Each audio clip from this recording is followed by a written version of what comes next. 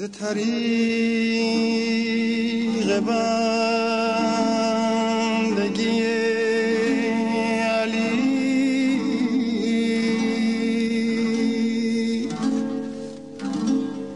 ز طریق بندگی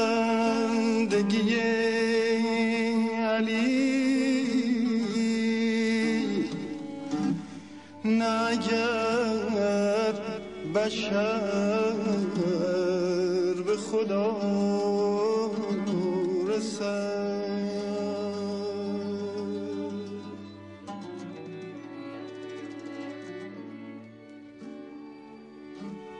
به چه دل نهد به که رو کند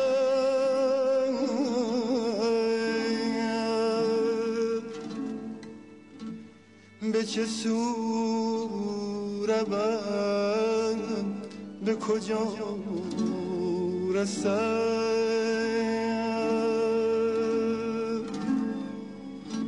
به چه دل نهد به که رو کند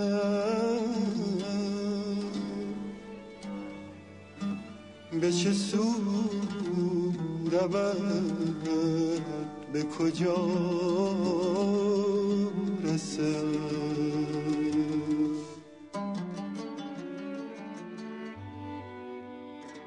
اینک فصل 6 پادکستهان خاک پی حیدر.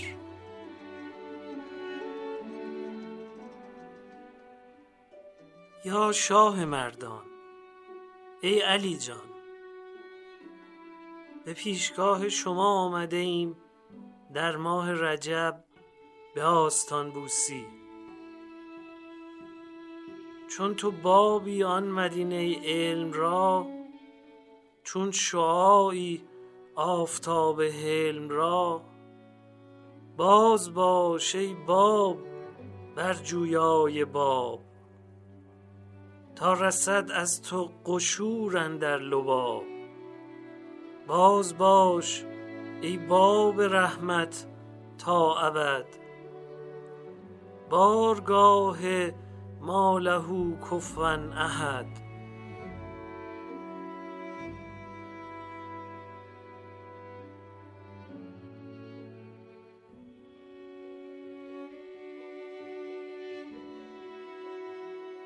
یاد دارم اول بار که از بحر نجف سوی بارگاهتان آمدم، فکرهای مختلف و خواطر چون قطارها که در مسیری شتابناک از کنار هم می‌گذرند جانم را آشوبناک می‌کرد. یک بار دیدم دیوار بلند آجری مشهون از علیهای سبز کوفی پیش نظرم هست. سبحان الله، من نگفتم، از زبانم خواستند الله اکبر بگوید. خواستندم که تهلیل و تسبیح بگویم، دست من نبود و به خودم نبود. الله اکبر، چه کبریایی و چه عظمتی.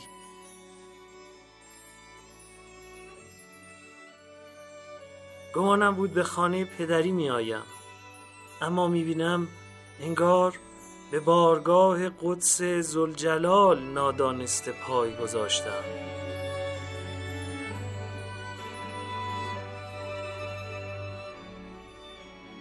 عالم ار 18,000 است و فزون، هر نظر را نیست این 18 زبون. راز بگشا ای علی مرتضی، ای پس از سوء القضا حسن القضا. یا تو واگو آنچه عقلت یافته است، یا بگویم آنچه بر من تافته است. از تو بر من تافت چون داری نهان، می فشانی نور چون مه بی زبان.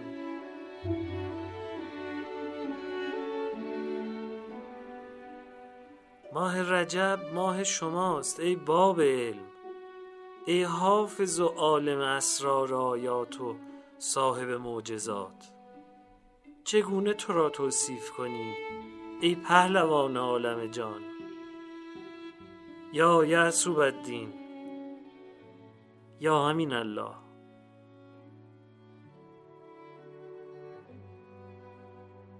در شجاعت شیر ربانی استی، در مروت خود که داند کیستی. در مروت ابر موسیی به تیه، کامد از وی خوان و نان بی شبیه. ابرها گندم دهد کان را به جهد، پخته و شیرین کند مردم چو شهد. ابر موسی پر رحمت برگشاد، پخته و شیرین بی زحمت بداد.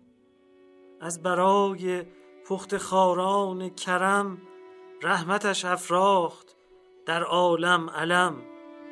تا 40 سال آن وظیفه وان عطا، کم نشد یک روز زان اهل رجا.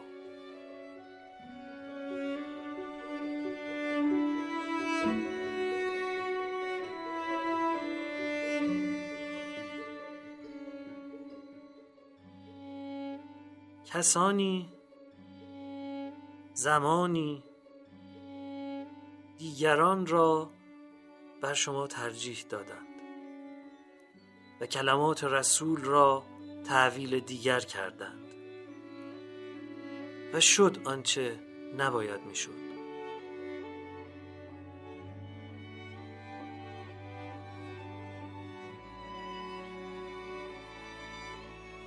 تا همیشان از خسیسی خواستند، گندناو و تره و خس خواستند.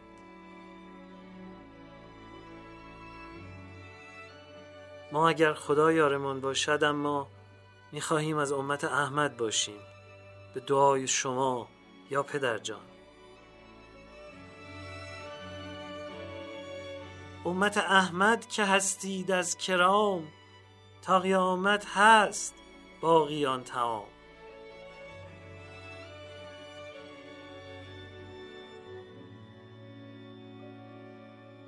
ای دوستان و ای یاران، چه نیکو فرمودان دوستار علی در دفتر نخست مثنوی. هیچ بی تأویل این را در پذیر، تا در آید در گلو چون شهد و شیر. زان که تأویل است واداد عطا، چون که بیند آن حقیقت را خطا. آن خطا دیدن ز ضعف عقل اوست، عقل کل مغز است و عقل جزو پوست. خیش را تأویل کن نه اخبار را، مغز را بدگوی نه گلزار را. ای علی که جمله عقل و دیده ای، شمه ای واگو از آنچه دیده ای. تیغ حلمت جان ما را چاک کرد، آب علمت خاک ما را پاک کرد.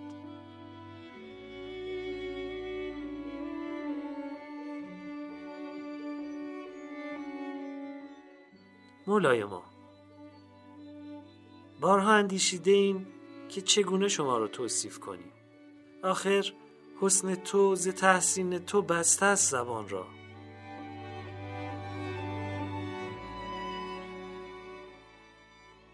تو قله خیالی و تسخیر تو محال، وقت منی که خوابی و تعبیر تو محال. عنقای بی نشانی و سیمرغ کوه قاف، تفسیر رمز و راز اساطیر تو محال. بیچاره دوچاره تو را چاره جز تو چیست؟ بله، چاره خود تویی علی جان. بهترین راه همین است. علی از زبان علی.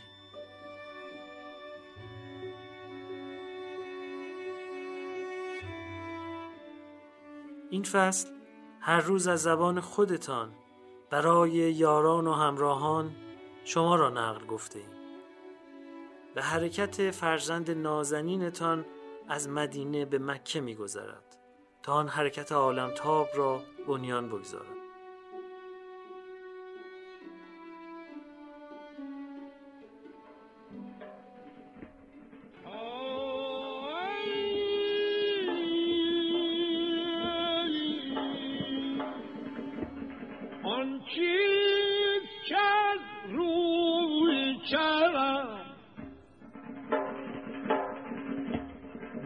چون منی یاری کنم بر جای بدکاری چون من یک دم نیکوکاری کنم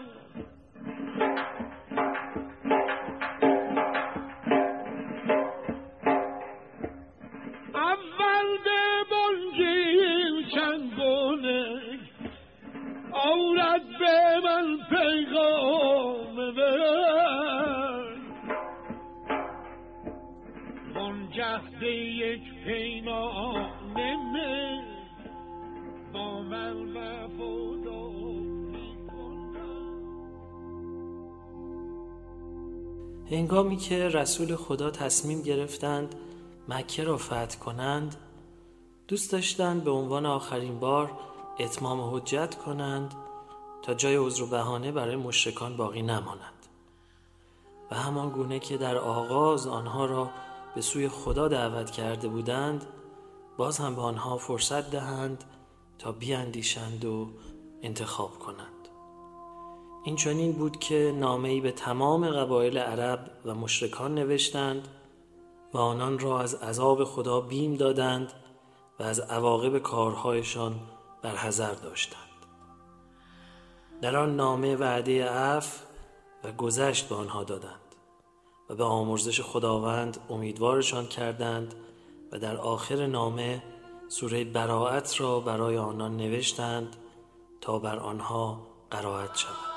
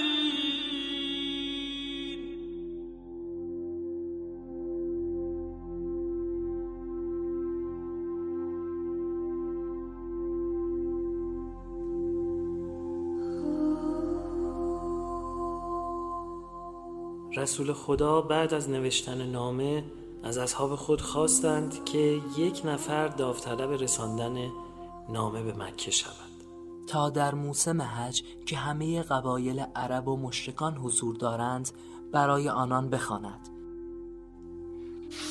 الخصال علی اکبر غفاری.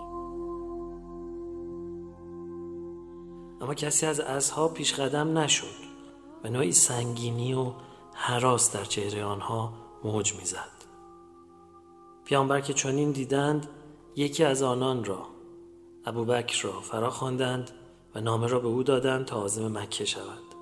اما جبرئیل بر رسول خدا نازل شد و پیام خداوند را ابلاغ کرد که ای محمد، این مأموریت را باید خود تو به انجام رسانی یا کسی که از تو باشد. در پی این فرمان رسول خدا مأموریت را به من محول کردند تا نامه و پیامشان را به اهل مکه برسانم. الاختصاص شیخ مفید. من به مکه آمدم. شما آنها را خوب می‌شناسید. اگر می‌توانستند حاضر بودند مرا قطعه کنند و هر عضو مرا بر سر یک کوه بگذارند، حتی اگر به قیمت از دست دادن جان و مال و خاندانشان تمام شود. در چنین وضعیتی نامه رسول خدا را به آنان رساندم و برایشان خواندم. آنها با تهدید و تندی به من جواب دادند و زن و مرد همگی اظهار بغض و دشمنی و کینه‌توزی کردند. اما من چنان که می‌دانید پایداری کردم و از خودم مقاومت نشان دادم. ارشاد القلوب دیلمی.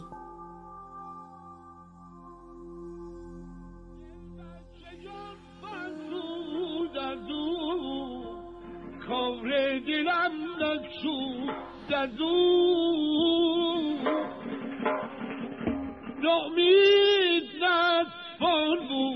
از او باشد که دلداری کنم عزیزی عزیزی عزیزی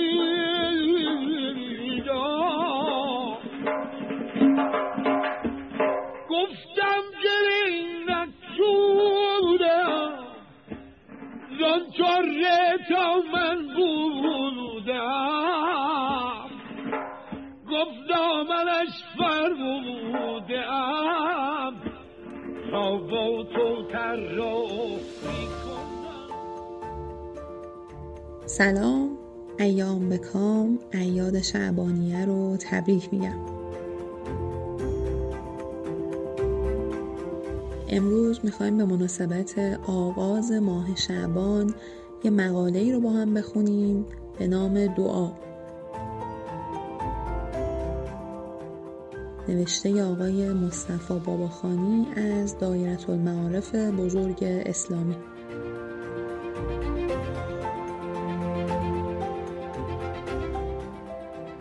دعا در لغت یعنی کسی رو خوندن، ندا کردن، فراخوندن و درخواست کردن از خدا. آملی می نویسه دعا طلب کردن حاجت است از باری تعالی به تضرع و اخلاص و گاه بود که غرض از دعا مجرد مدح و ثنا بود و بیشتر ادعیه خواص و اولیا که از سوی ما سوی الله اعراض نموده‌اند از این قبیل تواند بود. در تعریف علم دعاها هم میگه عبارت است از معرفت اوراد و اذکار که منقول است از انبیا و اولیا و کیفیت و خواندن و شرایطش و شناختن اوقات و خواص آن.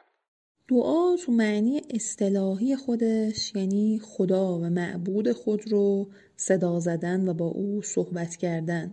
در همه ادیان توحیدی و غیر توحیدی و حتی ابتدایی هم وجود داشته. واژه دعا عربیه و فارسیش میشه نیایش و مترادف هایی داره مثل بزش، مثل یزش، یشت، یسنا، آفرین، نماز، آیین. در دوران باستان هم مفهوم دعا بوده. خانم آموزگار می نویسن از تکرار کلمات یا برشمردن سرودها و به جای آوردن اعمالی آیینی که هدف آن سوق دادن نیروهای فراسویی در راستای فریادرسی و سودرسانی به نیایش گذاران است.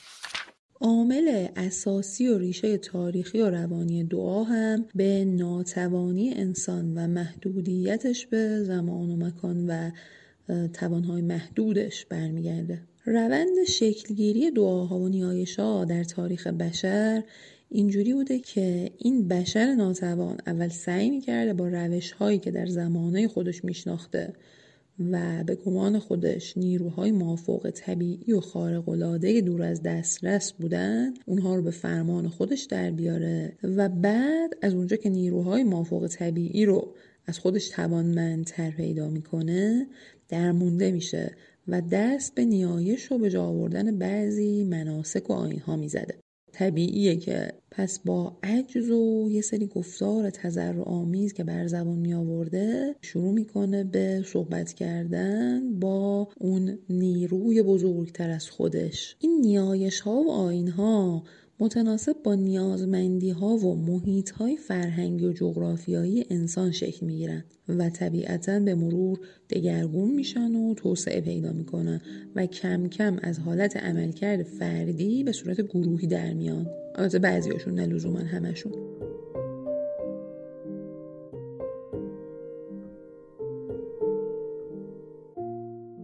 در آیین مزد یسنا یزش یا نیایش خودش ایزدی داره که آفریده اهورامزداست.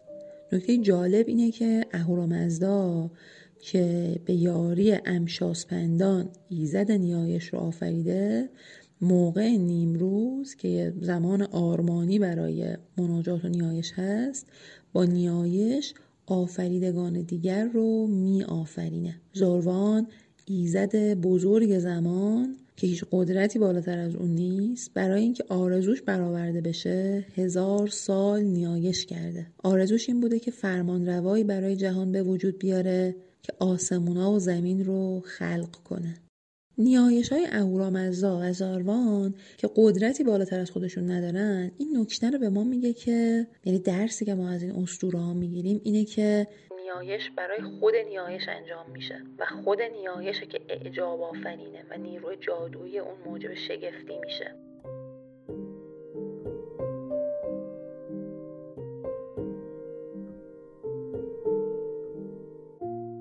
در تاریخ اساطیری ایران سروش ایزدیه که برای اولین بار ستایش و نیایش رو به جا آورده و سرور همه نیایش ها به شمار میره. در ایران از گذشته های دور هم یکی از روش های درمانی دعا کردن و گفتن صحبت ها و سخنان مقدس بوده. یعنی در کنار داروپزشکی و گیاهپزشکی و کار جراحی و اینها سخن پزشکی داشتیم، یعنی درمان بیماران با سخنان مقدس و عمدتاً هم این کار رو طبقه روحانیون انجام میدادن. در اوستا هم دعا درمانی داریم و بهش میگفتن منصر درمانی، یعنی درمان بیمار از راه برخوانی گفتار ایزدی. در قرآن هم ما کم ادعیه نداریم. دعاهایی که تو قرآن داریم اغلب دعاهای پیامبران پیشین بودن، مثل آدم و حوا و یونس، برای اینکه به خودشون ظلم کرده بودن و از خدا طلب بخشش میکنن. سوره اعراف و انبیا این دعاها توشون هست.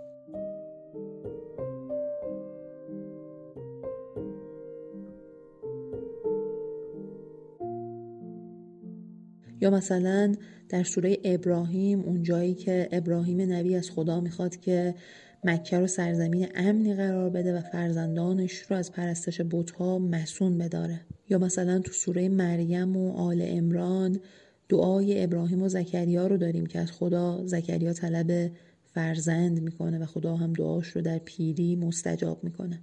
یکی از دعاهای قرآنی که بین مردم شهرت داره دعای امن یجیب هست. البته این عنوان صورتی هست که در ضرب المثل ها استفاده میشه و بهش میگن ختم امن یجیب گرفتن، اما آیه هست امن یجیب المضطر اذا دعاه و یکشف السوء، سوره نمل. از جمله متونی که برای دعا خوندن از اون استفاده میشه متنهای مقدس ادیان و آیین هاست، چنانکه قرآن کریم هم متنیه که برای دعا خوندن هم کاربرد داره، یا اوستا که بخشایی از اون مشتمل بر نیایش اهورامزدا و امشاسپندان و ایزدانه. از کتابای مستقل دعا هم که از قدیم بودن میشه به صحیفه سجادیه اشاره کرد و اقبال سید ابن طاووس و از همه مهمتر مفاتیح الجنان شیخ عباس قمی. البته خب درباره این کتابا دیدگاه‌های متفاوتی وجود داره، مثلا بعضی‌ها شرک‌آلود میدونن اونها رو و حالا این حرف رو کاری باهاش نداریم، اما نشون میده که ریشه ادعیه در شریعت نیست لزوماً و خیلی جاها برساخت اجتماعیه و به همین دلیل زمان و مکان، تاریخ و جغرافیا در ادعیه اهمیت داشته و داره. دعا در ادبیات فارسی تأثیر خیلی زیادی داشته. منظور از دعا کتبی و شفاهیه. ما الان میخوایم به بعد دعاهای مکتوب البته اشاره کنیم. مثلا تو شاهنامه دعا و نیایش بازتاب خیلی زیادی داشته. چند تا نمونه براتون بگم. تطهیر پیش از دعا، سر و تن شستن نیایشگرانی مثل فریدون و کیخسرو و رستم، جامه نو و سپید پوشیدن نیایشگران، مکان ویژه برای نیایش مثل آتشکده، زمان خاص در شب برای دعا و مدت اون و استفاده از کتاب‌های مقدسی مثل زند و اوستا از جمله مواردیه که در سراسر شاهنامه به چشم میخوره. مثلا اونجا که رستم تو خان دوم از داستان هفت خان موقع زین کردن رخش میگه یاد خدا میکنه و میگه زیزان نیکی دهش، و اون موقع که راهشو گم میکنه و گرما و تشنگی بهش غلبه میکنه رو به آسمون میکنه و از خدا یاری میخواد. بعد از نیایش رستم میشی فربیسرین نمایان میشه و او رو به سمت چشمه آب رهنمون میکنه. رستم بعد از رسیدن به چشمه باز خدا رو یاد میکنه و نجات خودش رو از عنایت او میدونه. یکی از زیباترین و شورانگیزترین نیایش‌های ادب فارسی مناجات شیرین در کتاب خسرو و شیرین نظامیه. شیرین تو خلوت خودش، تو تاریکی شب که بهترین وقت دعا هم هست، رسما داره مناجات میکنه. میگه به آب دیده طفلان محروم، به سوز سینه پیران مظلوم، به بالین غریبان بر سر راه، به تسلیم اسیران در بن چاه، به داور داور فریاد خواهان، به یارب یارب صاحب گناهان. میبینید داره قشنگ خدا رو قسم میده و احتمالا میخواد که یه گشایشی در کارش ایجاد بشه. دعاها و مناجاتها بخش اعظم ادبیات عرفانی ما رو تشکیل دادن و یکی از مهمترین متنها در زبان فارسی در ادب عرفانی مربوط هست به خواجه عبدالله انصاری که ما در قسمت‌های مربوط به مبعث هم نقش مهم او رو در پاسداشت و گسترش زبان فارسی در همون قرن‌های آغازین گفتیم که برای ترجمه قرآن به فارسی او چه کرده.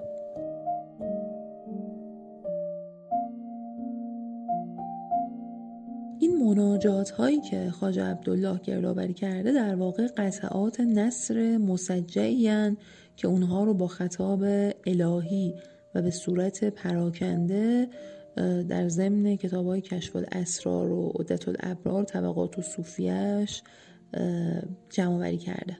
خیلی از جاهای ایران هنوز همین شعرها رو موقع سحر در ماه رمضان مناجات خونها برای بیدار کردن مردم میخونن و ازش استفاده میکنن.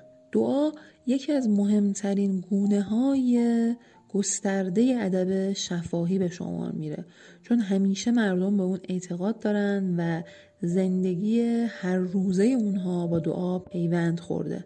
از طرفی دعا تصویر مختصر سنت‌های مردمی هم هست. به خاطر همین از دید مردم شناسی هم باید بهش توجه بشه. شکل دعا در ادبیات شفاهی اساساً یه قطعه نثره که اغلبا مسجعه البته و کم پیش میاد که نظم باشه. کوتاه‌ترین دعاهای مرسوم بین مردم هم میدونیم چیه دیگه، این چیزایی که هر روز میگیم: خدا یارت، خدا حافظت، دست حق به همراهت، سفر به خیر.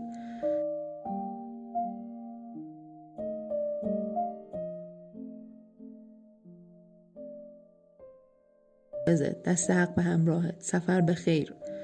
یا الهی خیر ببینی، الهی داغ نبینی، عاقبت به خیر بشی، خدا شفات بده، خدا رزق و روزی تو زیاد کنه، الهی بد نبینی، بلا نبینی، عمرت دراز باشه. اینا دعاهاییه که همون ادبیات شفاهی رایج در بین مردمه.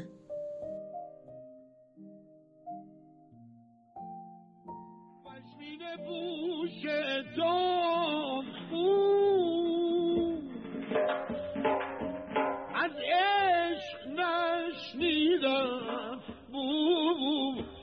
از مسیحش رمزی بگو تا ترک هوشیاری کنم.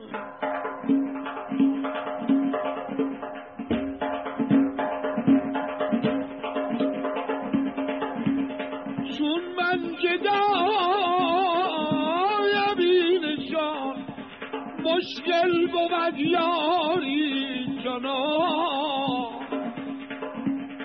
سلطان کجا عیش نهان بارنده بازاری کنم. عزیز من نمانمونه بابا.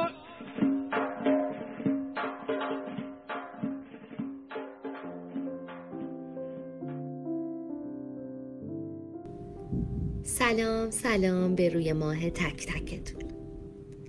ایشالله حالتون خیلی خوب باشه، لباتون خندون باشه، دلاتون شاد باشه.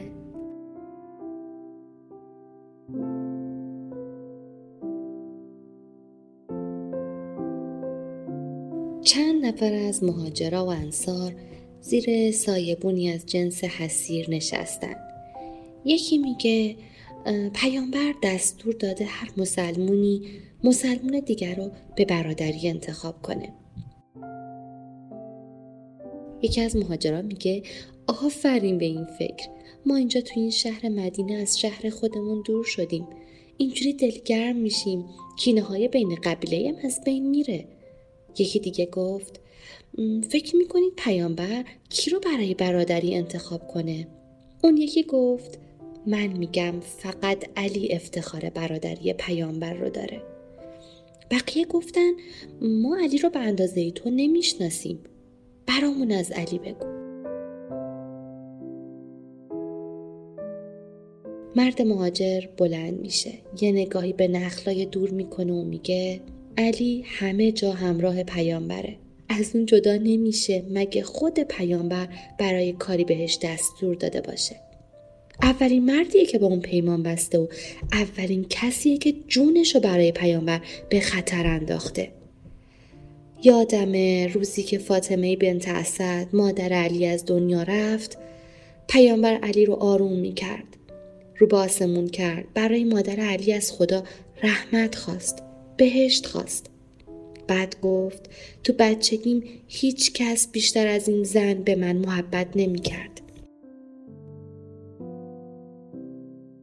من دیدم که پیامبر علی رو روی شتر می نشوند و خودش کنارش پیاده می رفت. ما هر چی یادمونه عشق و دوستی علی به پیامبره و محبت و علاقه پیامبر به علی. یه مردی بدو میاد حرف بقیه رو قطع میکنه. مرد نفس میزنه و میگه پیامبر با علی عهد برادری بست.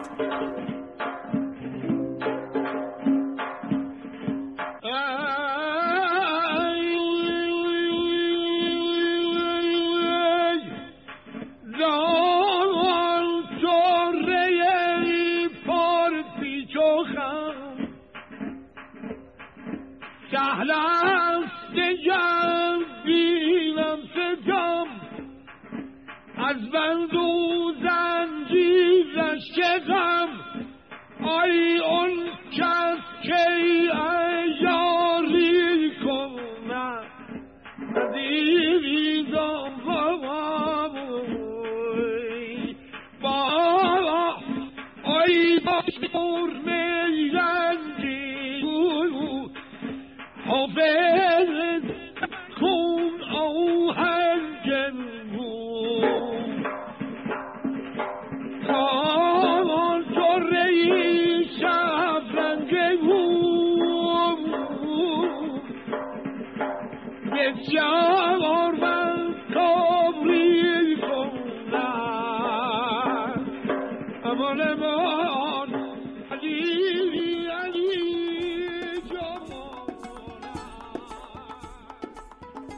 فصل 6 پادکستهان 20 شب در ماه رجب به گوش شما خواهد رسید. این پادکست دستاورد گروه پادکست های همیشه در میانه و شرکت دادگستر عصر نوین های وب صاحب امتیازش هست. از دوستان های وب تشکر میکنیم که با حمایتشون از پادکستهان زمینه ادامه این کار رو فراهم کردن.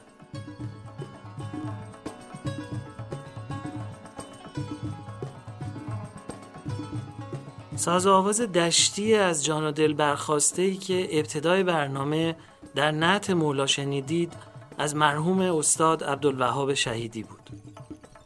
علی از زبان علی یا زندگی و زمانه امیرالمومنین از زبان خودش تلاش ارزشمند آقای محمد محمدیان بود که نشر معارف اون رو منتشر کرده و ما خوندنش رو به همه توصیه میکنیم. ساز و آواز حیرت آوری که به عنوان کاشی میون بخش برنامه ها میشنوید گویا این که رستم اشعار خواجه رو در استودیو میخونه از مرحوم مرشد مرادیه. و ماجرای این ضبط‌ها حاصل سفر الف سایه به جشن هنر توسه که میگن که یه روز همراه شاروخ مسکوب میرفتیم، از دور صدایی میومد که منو گرفت. پیش رفتیم 2 نفر مرشد میخوندن. یکی همین مرشد مرادی بود و دعوت کردم به تهران اومد و در استودیو چند غزل از حافظ و مولانا رو دادم و اون خوندش که بعدها در برنامه گلچین هفته پخش میشه. صدای گرم و گیرا و تنوع ریتم و تسلط بر آواز و اون لحظه های درخشانی که نام مولا رو به زبون میاره و میگه ای علی مرتضی، ای علی جان، هر بار که شنیده میشه طعم و عطر بهتری پیدا میکنه.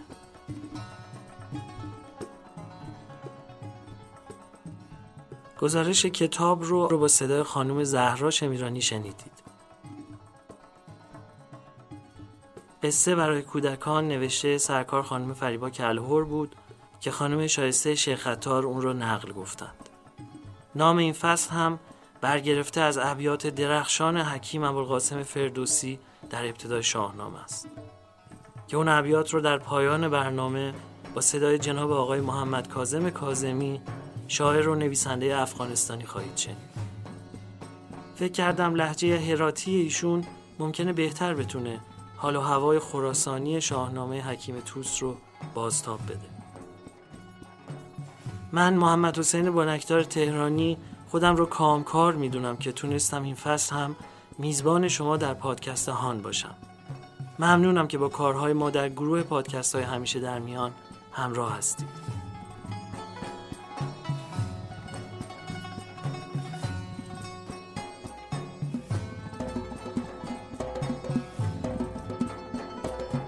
نگه کن سرانجام خود را ببین،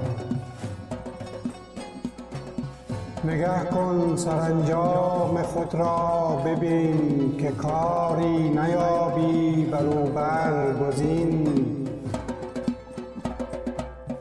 برنج اندر آری تنت را رواست که خود رنج بردن به دانش سزاست. تو را دانش دین رهاند درست، در رستگاری بباید جست. دلت گر نخواهی که باشد نژند، همان تا نگردی تن مستمند. چو خواهی که یابی ز هر بد رها، سر اندر نیاری به دام بلا. بوی در دو گیتی ز بد رستگار، نکوکار گردی بر کردگار. به گفتار پیغمبرت راه جوی، دل از تیرگی ها بدین آب شوی.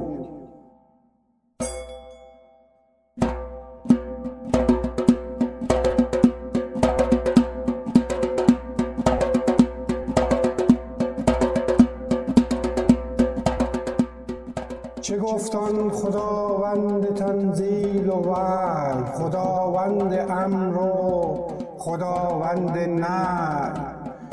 که من شارستانم علیم در است، درست این سخن گفت پیغمبر است.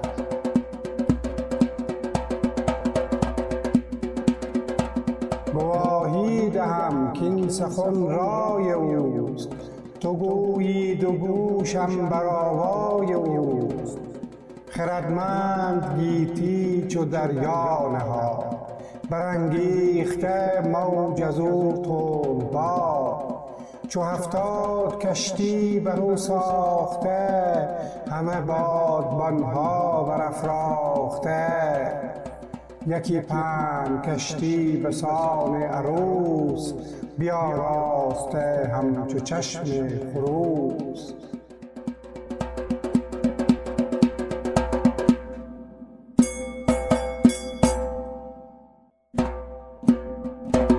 محمد بدوی اندرون با علی، همان اهل بیت نبی و وصی. اگر چشم داری به دیگر سرای، به نزد نبی و وصی گیر جای. گرت زین بد آید گناه من است، چنین است و این دین و راه من است. بر این زادم و هم بر این بگذرم، چنان دان که خاک پی حیدرم.